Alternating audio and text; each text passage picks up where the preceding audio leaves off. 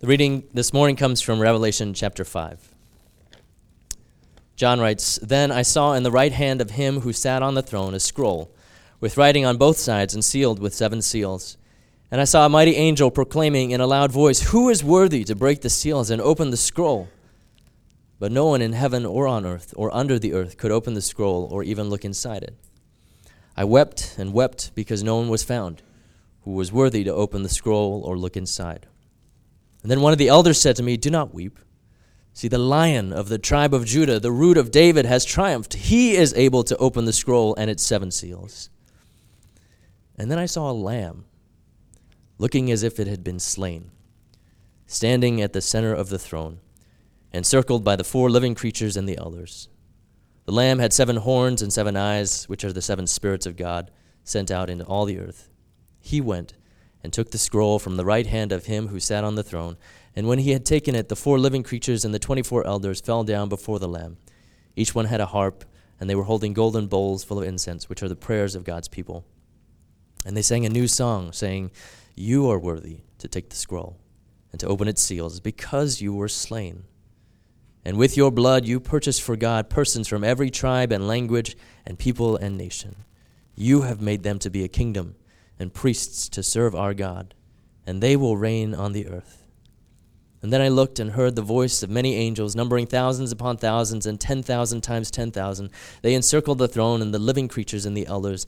In a loud voice they were saying, 'Worthy is the Lamb who was slain, to receive power and wealth and wisdom and strength and honor and glory and praise.'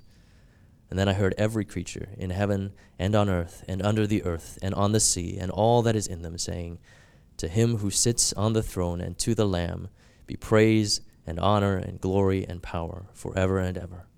The 4 living creatures said, 'Amen.' And the elders fell down and worshipped. This is the word of the Lord." Good morning. I asked Justin to read the entire chapter 5, and so he just read it, and I feel like it's just sort of self-explanatory. Lambs, horns, 7 eyes. What's not to understand there? But I have a few minutes, so let me go ahead and explain it to you. To start off, let me just say this. One of my favorite directors, and I know he's a bit maligned, and some would say he hasn't made a quality movie in 2 decades, but I really enjoy M. Night Shyamalan. Anybody else? Some of you guys are like, "Who's that guy?" Like, yeah, thank you. What I just think that his storytelling is really rich. I love the twists, the turns. I love the supernatural aspects to many of his stories. I think that his characters are really intriguing, and then the plot twists that they get me every time. One of the things that I really like about Shyamalan's heroes is that they are often the one that is unexpected. And one of a few movies that came out a few years ago, Signs. This one is about. I feel a little embarrassed now, even just telling you that I like these movies. I didn't think about this moment until just now. So it's about aliens. Oh man. And this is. I should do more thinking about my illustrations. So it's about some aliens that land, and it sort of lands in a field, and there's this one minister who has sort of walked away from ministering, and his family is there, and how are they going to defeat the aliens? And they're in this sort of small town, and the hero is Merrill, and Merrill is he's a part of the family, and he's a sort of a washed-up minor league baseball player who's just sort of like living on the couch, not doing anything. And it's Merrill that actually becomes the hero of the story, and he's a baseball player, so he just sort of smashes glasses of water that happen to be everywhere, and it gets on the aliens and it burns them, and that's how they are rescued, which doesn't sound very exciting, but I'm telling you, the fact that Merrill was the hero was just it's quite unexpected. The Village, I really like The Village. This is one that's set, the setting, I'm just going to give away all the spoilers. If you haven't seen any of these, sorry. But it's set in an old sort of early 20th century town, and the hero of the story, the town is surrounded by haunted woods, and that there's creatures that live there, and it sort of keeps the town sort of under siege, and it also keeps people from traveling through the woods. But then one of the townspeople is injured, And it takes Ivy. Ivy is blind, and she's this sort of star-crossed lover, and she travails the haunted wood in order to rescue her love. But she's the unexpected one. Like she can't see. She's got to navigate not just the woods, because I can't walk in the woods with my eyes and a compass, and she navigates the thing blind, and there's creatures that want to get her. But so Ivy becomes the hero. Another one, Lady in the Water. This one, people hated this one. I actually enjoyed this one tremendously. Yeah, you like this one? It was good. It has sort of a fantasy storybook quality to it, and they're trying to figure out how do they rescue the lady in the water, and they have to sort of decipher ancient stories in order to do it. But it's like the people that have to decipher are all of the people that live in this raggedy apartment complex. I lived in a raggedy apartment complex, so thinking about my neighbors deciphering some ancient piece of literature, I was there, and I was like, this is not going to happen. She's not getting back in the water. The little grass creature's going to get her. But the hero of that story is Reggie. And Reggie is like this witless, like jock of a character who displays great courage in the face of things that he just doesn't understand. And you go through the story and you're like, there's no way Reggie, I don't even know why he's in the story. But he's the hero at the end of it. And in so many ways, it's one of the things that really attracts me, not just to the storytelling quality of these movies, but also just this unexpected turn that the hero isn't who you think it's going to be. And in many ways, when we come to Revelation 4 and 5, that's what's happening. That the hero isn't displayed in the way that you expect it to happen. I just want to, this morning, just walk us through Revelation 4 and 5 and just sort of explain some of the things that are happening, and then to explain why that was good news to the churches that are being written to. And also spend just a quick minute about what this might mean for us. So, we're just going to jump in. Revelation 4, verse 1. After this, I looked, and there before me was a door standing open in heaven, and the voice I had first heard speaking to me like a trumpet said, "Come up here, and I will show you what must take place after this." What's the verse in beginning, after this I looked, it's the after this is the after I wrote all of the letters to the 7 churches that we talked about last week. And so in terms of the first setting of Revelation, it is here on earth. It is John the Revelator writing to the churches that are on earth.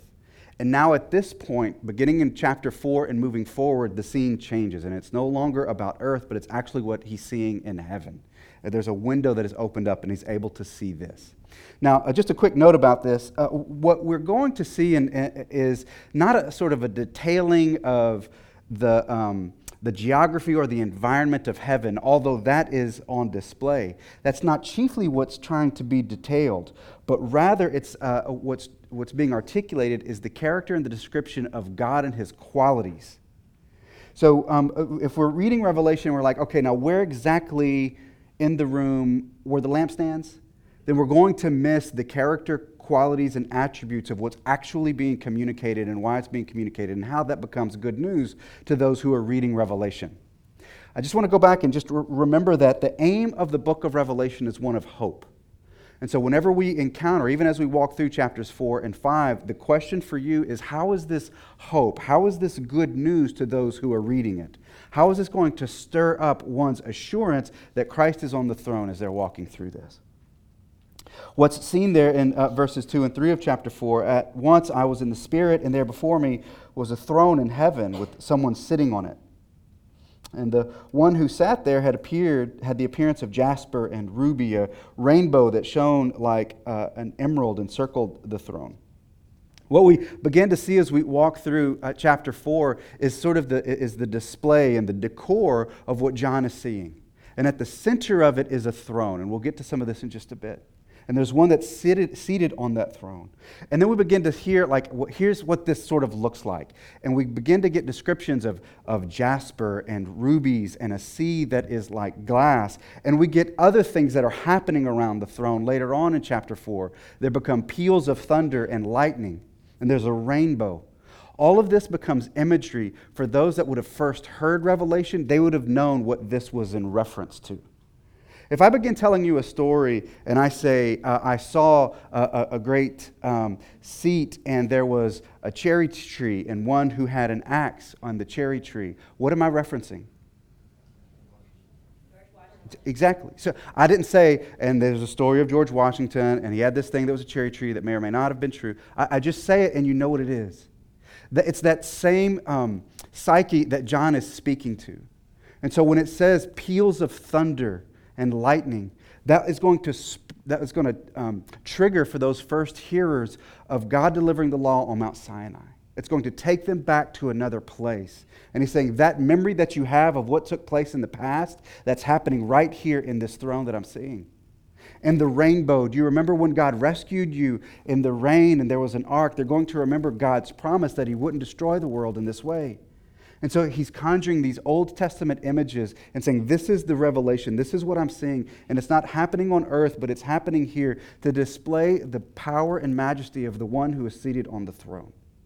And so this is all of the imagery that's coming up and that's being displayed there. Revelation 4, verse 4. Surrounding the throne were 24 other thrones, and seated on them were 24 elders. And they were dressed in white and had crowns of gold on their heads. I was trying to put together the slides. I thought, let me see if there's like paintings for this. And so I Googled mini thrones is what I Googled. I don't know, that's probably part of my problem. I Googled the wrong thing. And it was like all of these images that look like Grateful Dead album covers that were done. I was like, I'm not doing that. So you just have to go with me. So there's the throne, and around it are the 24 elders. And what the numbers and the numerology is trying to get at is, and there's a few different, there's disagreement among some of the commentaries about exactly what this means, but what's at the center of it is the fullness of those that are a part of the people of God that are represented there. And some, they would say it's the 12 tribes of Israel and the 12 apostles, meaning that those that have been brought in both from the Old and the New Covenant, that those are gathered there. But they're not big thrones. They're not the ones to which we're worshiping, but that they're other ones, those that will carry the good news and greatness of God throughout the world. There's these 4 creatures that also show up in verse 7. The first living creature was like a lion. The second was like an ox. The third had a face like a man. The fourth was like a flying eagle. Googling that will just take you down some amazing rabbit holes. But let me just try and take a run at it. These 4 living creatures actually represent all of creation. That there's a Jewish tradition that says each of these images that are represented, they are a typology of all of creation. So the lion is viewed as the greatest of wild animals. The ox was viewed as the greatest of all domestic animals. The eagle is the greatest of the birds. And humans were the greatest and the chief pinnacle of all of creation. And so to have all of those gathered around there, along with the 24 elders, what is being displayed is that all of creation, that every aspect of what God has created and ordered is gathered around the one that is seated on the throne. And the 24 elders, they have crowns on their head. And then later what they'll do is they'll take these crowns, they'll go to the one that's seated on the throne, and they'll take those crowns off, and then they'll lay it down at the feet. They will be giving honor to the one on the throne. They will announce to the one on the throne, worthy is our Lord and God to receive glory and honor and power, as it says in verse 11 of chapter 4. There's actually a political message that's going on here that those that are the first hearers of this letter will have understood. The political messaging is this, that's whenever there were lesser kings in the empire, whenever they would come to the emperor, what they would do is they would go to the emperor, they would go to Nero or whoever was the emperor, and they would take their crown and they would lay it at the feet of the emperor to say, you are actually my Lord. Ancient historians, such as Roman historian Suetonius, would write that the emperors demanded to be called Dominus et Deus, Lord and God. And so then the hymns around the throne of God are, you are worthy, our Lord, our God. what is happening in Revelation is a political message that is saying whoever the emperor is and whoever are the other vassals of that emperor and whatever other creatures are bowing before the empire of Rome, you need to know that behind that there's another throne, that there's another emperor, and there are other vassals that are even bigger than this one. And so whatever is happening here, it's small time. It's not going to last. It's not forever. That there's another one that's on the backdrop, and that's the one that's in control. That's the one that is governing the movements of history and is taking history in a redemptive purpose. And so it's around that place that all creatures and all of creation is saying, worthy is the one who is on the throne. That he's the one who is worthy. John is noting that whatever else is going on in earthly courts, that they're nothing compared to what's going on in the heavenly one. The late missiologist Harvey Kahn would put it this way: to the little churches of Asia Minor, this ceaseless worship, the ceaseless worship illuminates the scene that is just behind the scenes of all of history that we're experiencing. No matter what appears to be the case on earth, God the Creator exists and knows all.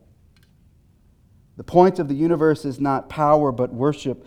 Do not bow down before idols or earthly powers, but like heaven's awesome creatures, worship God and Him alone. And we move to chapter 5, verse 2. And I saw a mighty angel proclaiming in a loud voice, "Who's worthy to break the seals and open the scroll?" But no one in heaven or on earth or under the earth could open the scrolls or even look inside of it. And I wept, because no one was found who was worthy to open the scroll or look inside. The scrolls and breaking of the seals, it can be helpful to sort of imagine what it looks like. And again, there's some disagreement as to what type of scroll it was. One theologian that I read, Justo Gonzalez, that we use and quote a lot, he said that actually the type of scroll that this would have been more like a fan book, to where the pages were stuck together using a sealed wax. The reason is because this would have been the way that last wills and testaments would have been put together. Because what it did was you were able to break one piece of the page. So if you think of a book where the pages are stuck together, they could break one piece of the book and just read that page, but leaving the other pieces still confidential. And this was the way that actually within Roman law that it was that wills were executed for someone's desires upon their death, or even while they're still living, to say, this is what I want to happen with my resources. And so it's in this place that when we come to Revelation 5, they're saying there's a book and it's sealed. But the thing is, even within Roman law, you had to have the right authority. You had to have one who had the authority to actually break those seals and read the will and say, this is what the one wants. So the purpose of the scroll with its pages pressed together, meant that the reader would understand that this book is actually just for the one who wrote it, and that we're to hear the things that they had intended for us. And so for those that are first hearing this, the way that they would have heard that there was a scroll with seals that needed to be broken, they would have understood that to be, this is what happens when someone is telling what their will and testament is. And so because this is God's book, then that means that this is God's will. These are His desires, His purposes for the world. The thing is, it's not just the content of the will that's important. It's not just sort of what it says, but actually how you open it and who opens it. This is why what's required is someone that's worthy to open the book. What's required is someone with authority to open the scroll, to read and to inaugurate God's will and testament here. Someone who can initiate that which God wants and wishes to take place. The breaking of the seals in heaven, that it's going to actually set in motion the work of God on earth. And so it's not just what's said, but who does it. And this is why actually John in Revelation 5, this is why John is weeping. Because he sees that the book is sealed, that God's will, that His purposes, that His work in the world, that it can't be broken open, that would inaugurate the work so that we're stuck without redemption. And this is why he's weeping. Because we don't know, we're stuck here. He realizes that unless it's opened, then God's plan's not going to move forward. And there's angst there. Yesterday, Lisa and I were in Philadelphia over the week, and our kids were staying with Lisa's sister and brother-in-law just outside of Philadelphia. So we went there, we were hanging out after our time in Philadelphia. We're picking up the kids, and we're ready to go back home, to come back to D.C. And, we hung out, it was good, and then I was like, all right, time to go. I don't know, anybody, you just it's good, I'm ready to get home now. I've been gone for a few days. And so finally I come in, I'm like, all right, Mama, let's go. That's what I said. I said, let's go. She said, all right, honey. So I'm gathering stuff up, put it in the car. Nobody's moving. I'm like, all right, kids, time to go. So they're like, all right, Daddy. And then they get on bikes and disappear into the neighborhood. And I'm like, oh my gosh, we're never going to get to D.C. I'm still stuck in this Philadelphia suburb. And it's I was anxious. I'm like, what am I going to do? I could get in the car, just turn it on. Maybe just sit there, do a honk in the driveway and be that jerk. I just didn't know. And I was like, because I knew that nothing was going to move forward until Mama moved us forward. And John, he's in that space. He's like, this isn't going to. The Lord has things that he wants to happen. He has redemption in mind, but it can't move forward unless we find the one who can break the seals and move this forward. And so he's weeping bitterly as he thinks we're just stuck in brokenness. We're just stuck in the way that things are. We're just stuck being ruled by this emperor. We're just here. I suspect you found yourself in that place at some point. That place of bitterness and just thinking, we're not moving forward unless the Lord intervenes in some way. And your heart longs for someone to break the seal and to show you this is the way forward. This is what redemption looks like up ahead. Verse 5. And then one of the elders said to me, do not weep. That's the gospel. Don't weep. See, the Lion of the tribe of Judah, the Root of David, has triumphed. He is able to open the scrolls and its 7 seals. And then I saw a lamb looking as if it had been slain, standing at the center of the throne, encircled by the 4 living creatures and the elders. The lamb had 7 horns and 7 eyes, which are the 7 spirits of God sent out to all the earth. The elder said, you don't have to weep. The Lion, he's going to open the scrolls. He's going to begin the gears of God's redemptive purposes in the world. Look, the Lion is there. The Lion of Judah, the lion represented in the Jewish tradition, it represented the strength and power of God. So the elder goes down and just sort of comforting John and says, don't weep. The strength and power of God is going to break open the seals and then move forward his redemptive purposes in the world for you and for all of creation, all of the creation that's gathered around the throne. The Lamb, the Lion, the power and strength and majesty of God is going to break open the seals. John wipes his eyes, says, that's great, that's what we need, because Rome is big and strong and powerful, and my sin is ever before me. So I need a strong and powerful and mighty God to break open the seals so we can move forward into the redemptive purposes of God. And then John, after wiping his eyes, he looks and he sees not the lion, but he sees the lamb. The lamb that represents the wisdom of God, historically in the Jewish tradition. The one that was slain, that would have, for those with Jewish memory, remembered that when we sacrificed the lamb so that the angel of death would pass over us, in our first redemptive story, in our first salvific moment in Egypt, the lamb that was slain, the wisdom of God that takes not the strength and might and displays it in the ways of the world, but actually takes the strength and might and displays it in the wisdom of God that is the lamb. And he's there. this lamb has 7 horns and 7 eyes, which is weird. Let me just state the obvious. And again, these are images and illustrations that can be lost on us in the 21st century, but would not have been lost upon the first hearers. And so it's important for us to excavate. What did this mean to the first hearers?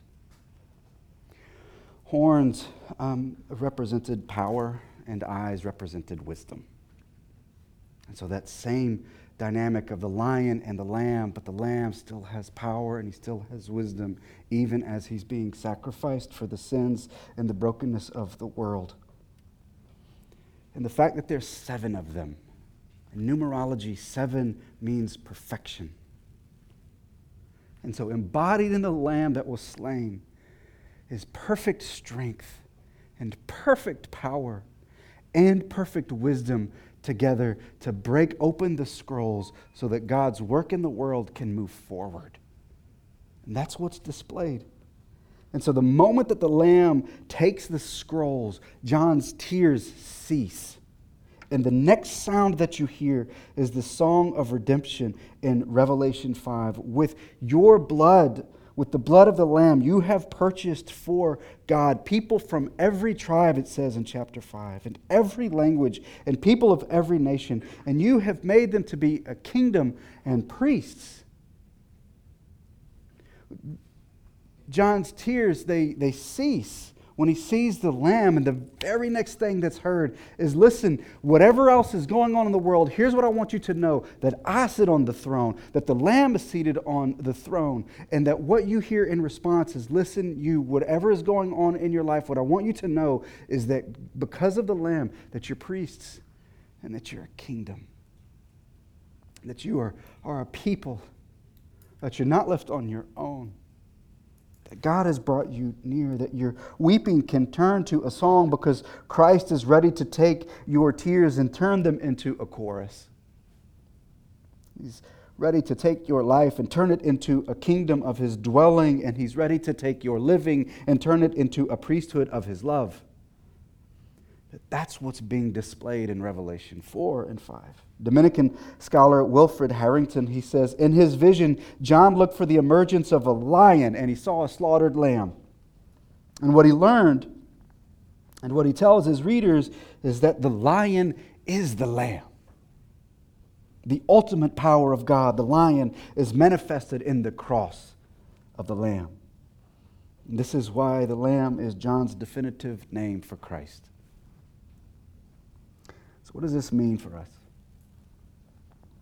It means that Christ Jesus, that He's the lion, that He's the power of God, that He's the strength of God, that He's the one that can open the scrolls, and He's the one that is moving all of us towards God's beautiful, redemptive, and renewing purposes in the world and in our world and in our life. It also means that Christ Jesus is the Lamb. He's the wisdom of God. That we can't separate God's means with God's end. He doesn't bring about His redemptive purposes through just power as the world measures it.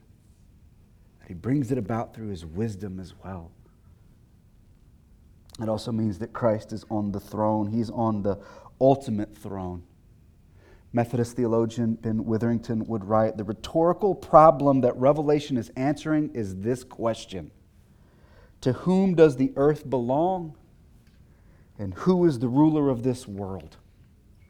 And the central image in Revelation is that of a throne, signifying, as thrones did in the day,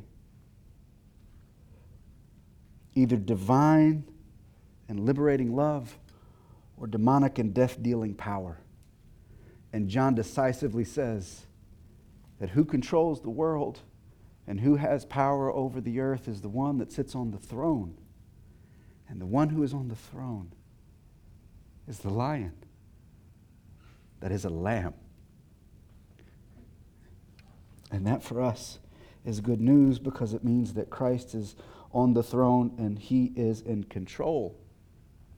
And that our weeping in whatever ways you've wept this week or this season.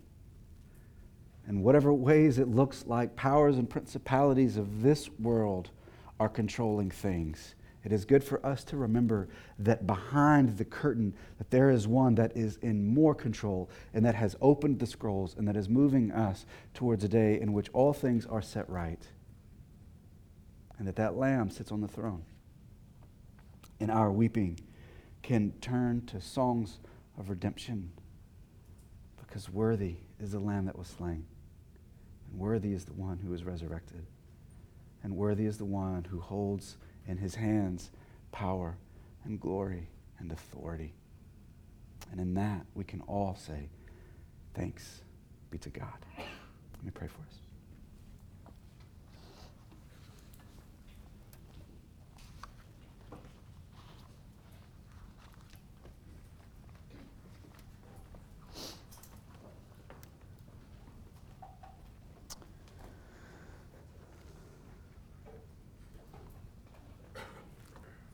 Lord, there are days where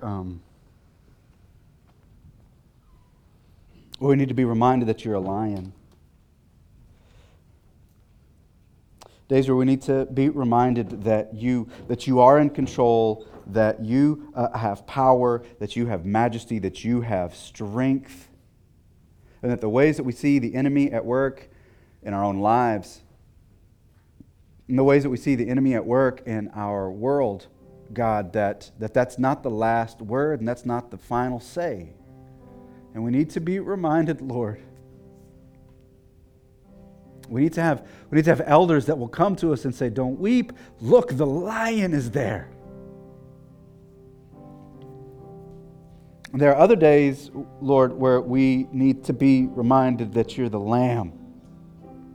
That you have complete wisdom, that you have complete understanding, and that you're the one that is worthy to move our lives and to move our world forward. That you're the one that can help us get unstuck from the broken patterns of living that we have bound ourselves in. Lamb of God, we need that wisdom. We need to be reminded that we've been freed and can walk in that freedom. So God, in whatever ways, Holy Spirit, that you can come and remind us of your power and your wisdom, your strength and your mercy, your tenderness and your love, God, I pray by your Spirit that you would come and that you would arrest us in that. And that we, like the churches in Asia, could find solace in the Lamb that's on the throne. So God, as we sit in this word and this good news from Revelation 4 and 5, God, I pray that you would stir in us and show us how to steward this good news. In Christ's name, amen.